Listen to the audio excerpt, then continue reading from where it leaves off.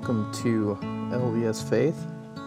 Let's Talk Faith with Josh Hawes.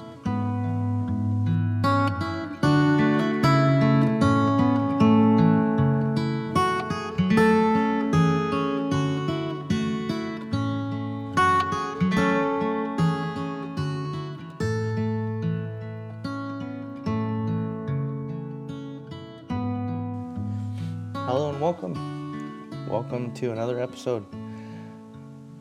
I cannot express enough thanks to everyone that is listening and everyone that has put up just with a single voice podcast. I want to be able to get more people on the show, have them share their experiences, share our beliefs together like I did with my friend Jimmy. Again, if you want to follow him, go to themormonlife.com. He is the author and the founder of that website. If you want to support this podcast, again, there's lots I want to do, and I can't do it without you guys. Go to anchor.fm/Josh-Hawes-/support, and we can get this thing rocking and rolling. If you like what you're hearing, please go support this podcast. There's a lot more people I want to invite on this show, a lot more things I want to do.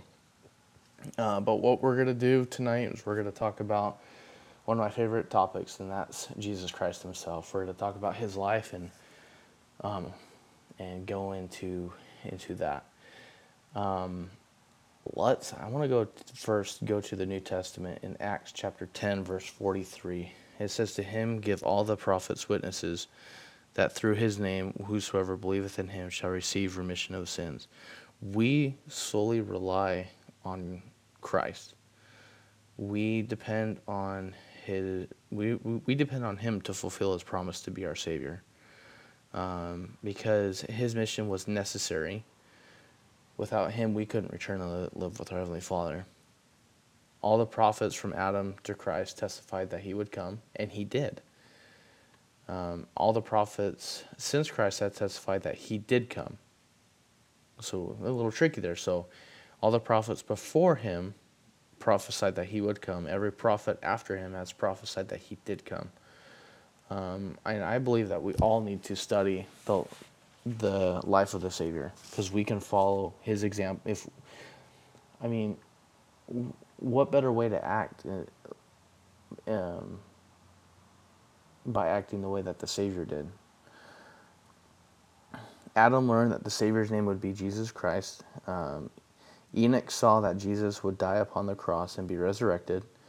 Noah and Moses also testified of him about 800 years before he was born. Isaiah foresaw the life of the Savior. When Isaiah saw the grief and sorrow that the Savior would suffer to pay for the price of our sins, he exclaimed, "He is despised and rejected of men, a man of sorrow and acquainted with grief. Surely he hath borne our griefs and carried our sorrows. He was wounded for our transgressions, he was bruised for our iniquities. He was oppressed and he was afflicted, yet he opened not his mouth. He is brought as a lamb to the slaughter." That's found in Isaiah chapter 53, 3 through 5, and verse 7. Isaiah is one of my favorite books in the Old Testament. Nephi, again, who was a prophet in the Book of Mormon, he also saw a vision of the Savior's future birth and mission. He saw a beautiful virgin, Mary, and an angel saying, "Behold, the virgin whom thou seest is the mother of the Son of God." So this is the angel talking to Nephi in his vision. "Behold, the virgin whom thou seest is the mother of the Son of God after the manner of the flesh." That's found in 1 Nephi chapter 11, verse 18. Then Nephi saw the virgin holding a child in her arms. The angel declared, "Behold, the Lamb of God, yea, even the Son of the Eternal Father." And that's same chapter, 1 Nephi 11, verse 21. So go 124 years before Christ, before his birth. A king by the name of King Benjamin, another Nephite prophet, which the people of Nephi if you read the Book of Mormon, you'll realize that there's different names. We have the Nephites, we have the Lamanites, we have the Jaredites, and then the list goes on. But the Nephites were the people that followed Nephi. So the King Benjamin, he was a Nephite prophet who foresaw the Savior's life. For behold, the time cometh, and is not far distant, that with the power of the Lord omnipotent, who reigneth, who was, and is from all eternity to all eternity, shall come down from heaven among the children of men, and shall dwell in a tabernacle of clay, and shall go forth among men, working mighty miracles, such as healing the sick, raising the dead, causing the lame to walk, the blind to receive their sight, and the deaf to hear, and curing all manner of diseases. Excuse me. I like what he says there, to the blind to receive their sight. One of my favorite stories of Christ is when when a leper came up to him and asked him to heal him, and all the apostles were like, "Whoa, you're gonna help this man? You can get sick." And he humbly got down and helped this man with leprosy and told him to go bathe himself in a river, and he would be healed. And because of his faith in the Lord Jesus Christ, that man was healed of his leprosy. And I mean, to me, that power that he had has on this earth has been restored. The power of the priesthood, which Christ had, has been restored. And I don't want to sound like I'm better than everybody. I don't want it to sound like that. But I was given that same priesthood when I became an elder in the church. And I have seen that priesthood in action with my own father. I'll give you a little history. My dad was diagnosed with lung cancer, with melanoma on the lung. And that melanoma had a chance to spread to his brain, but it didn't. So as time went on, this was about 7.5 years ago, roughly.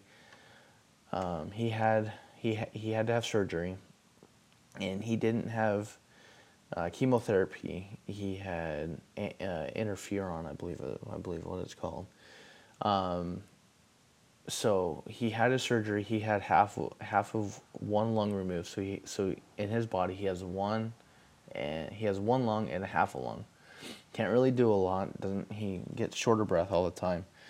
But I remember giving him a blessing. I put my hands on his head, and I told him in the name of Jesus Christ and by the power of the priesthood, by the power of the Melchizedek priesthood which I hold, that his body would respond well to the treatments that he was given, because his body was overloading itself with white blood cells, which was very dangerous.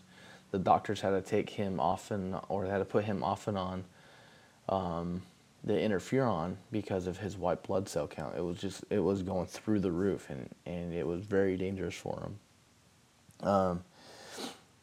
I don't really remember the blessing that I gave him, because I believe that the power of the Holy Ghost, I was speaking for the Lord. And I don't really remember what was said except from what I've been told. And I was told that I blessed him that the treatments that he was getting, his body would react to them as they should, and that when he goes and sees the doctor, everything will be fine. His tests will be perfect. They will be fine. Everything will be going well for him. He called me 3 days later, and he said, your blessing that you gave me has worked.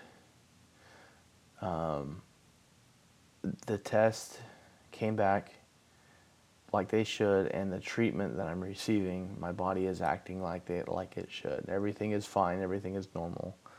My body is taking the treatments very well.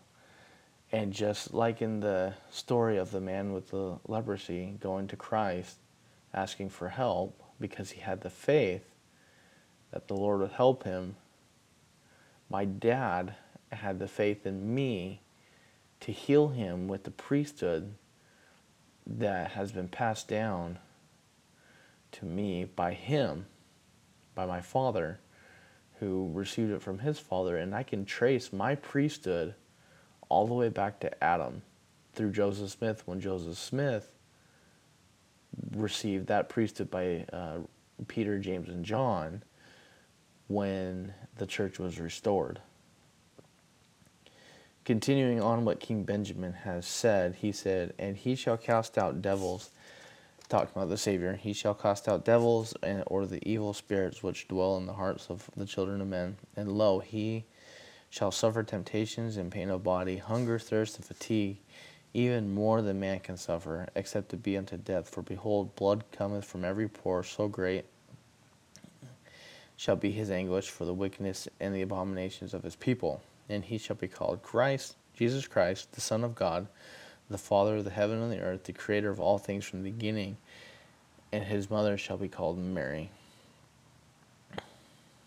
So, he was the only begotten of the Father.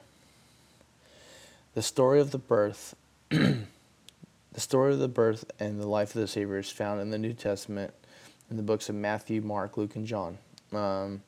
From those accounts, we learn that Christ was born of a virgin named Mary. She was engaged to Joseph. They were engaged to be married. When an angel appeared to the Lord, when an angel of the Lord appeared to her, he told her that she was to be the mother of the Son of God. She asked him how this was possible. I mean, a virgin becoming a mom. In the New Testament, in Luke chapter 1, verse 34, it says, Then said Mary unto the angel, How shall this be done? Or how shall this be, seeing how I know not a man? So, basically, we all know how pregnancy works. She doesn't know a man. In the New Testament, in Luke, he told her, The Holy Ghost shall come upon thee, and the power of the highest shall overshadow thee. Therefore also the holy thing which shall be born of thee shall be called the Son of God. And in verse 35 it says, And the angel answered, what I just read. And the angel answered and said unto her, The Holy Ghost shall come upon thee, and the power of the highest shall overshadow thee. Therefore also the holy thing which shall be born of thee shall be called the Son of God. And thus God the Father came the literal father of Christ. Jesus is the only person on earth to be born of a mortal mother and an immortal father. This is why he is called the only begotten Son. He inherited divine powers from his Father in heaven. From his mother, he inherited mortality and was subject to hunger, thirst, fatigue, pain, and death. No one could take the Savior's life from him unless he willed it. How cool would that be? Unless he willed his own life to be, you couldn't kill him. Yeah, that's a lot of power. He had the power to lay it down and the power to take it up. And that's found in John chapter 10.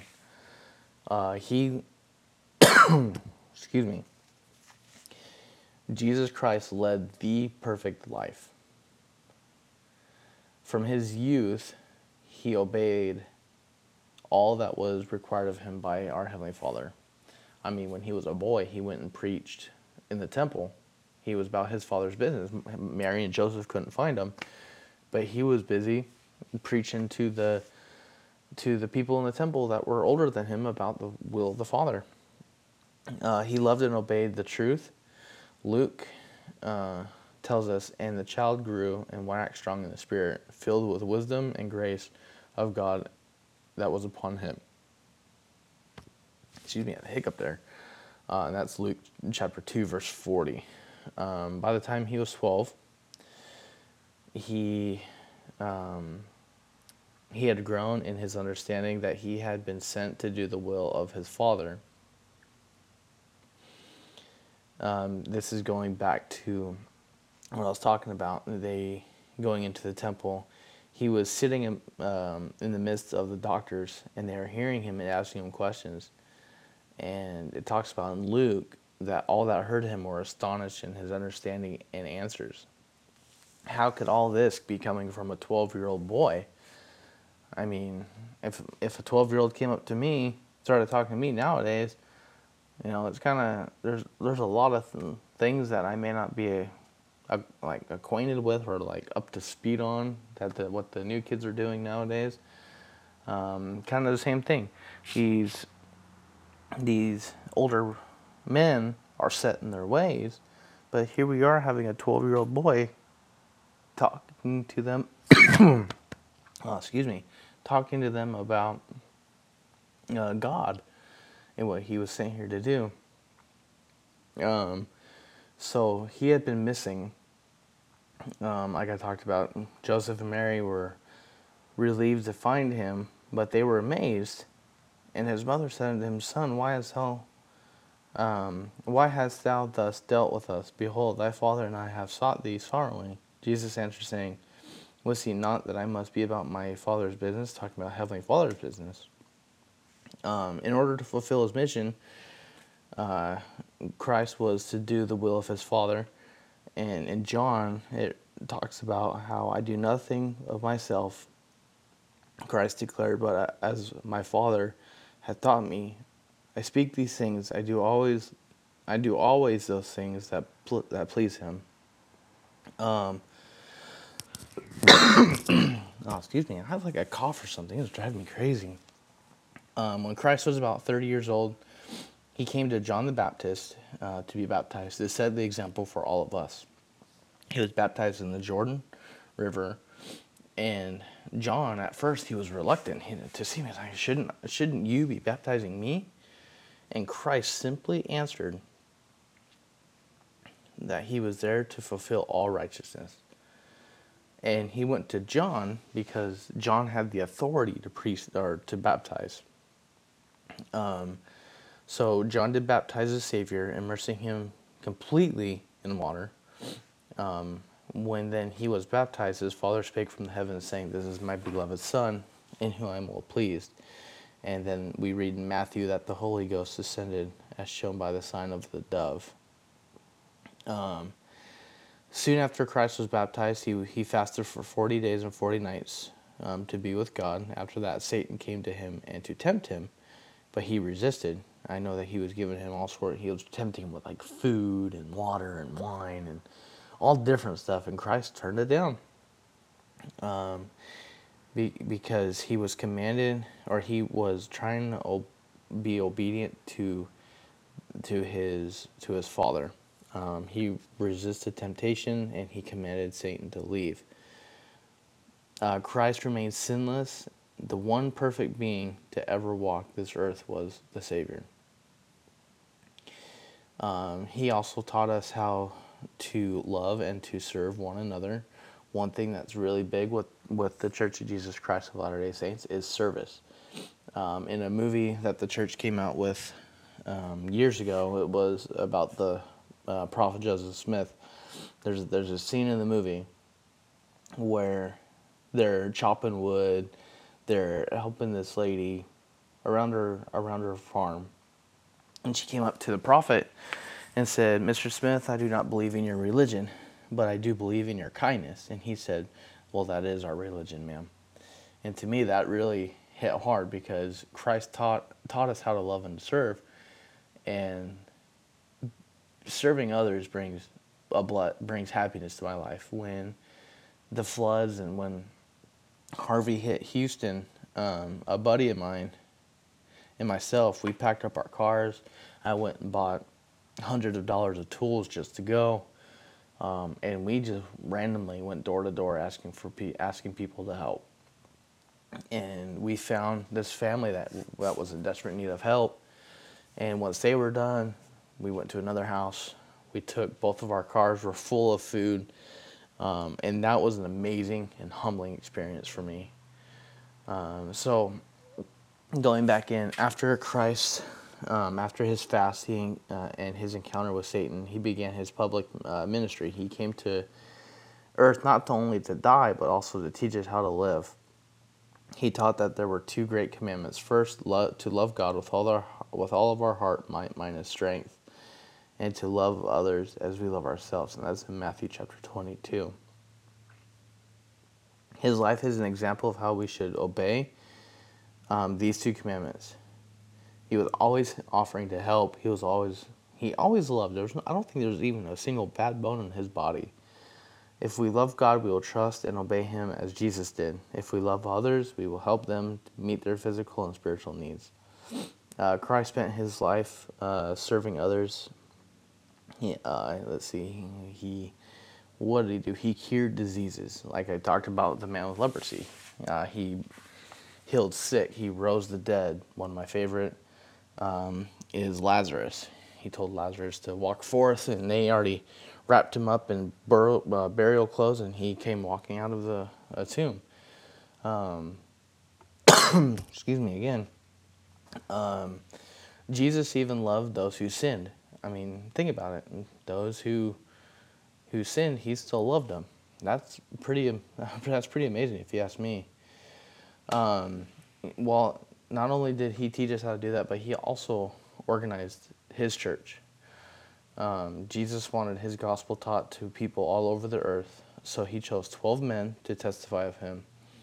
They were the original leaders of his church. They received the authority to act in his name, which is the priesthood, and to do the works they had seen him do. Those who had received the priesthood from them were also able to teach, baptize, and perform ordinances in his name. After his death, they continued to do his work until the people became so wicked that these 12 men were crucified, and thus we entered into the Dark Ages. Well, that's all I have for you guys tonight. There's so much that we can go into about the life of the Savior. I encourage you guys to go read in the New and the Old Testament to learn more and to study more about the Savior. I know these things are true. I know that He did die for me and He did die for you. He knows everything that you're going through in your life. Pray to Him to help and guide you, because He's the only person that knows what you're going through. So we'll talk to you guys next time.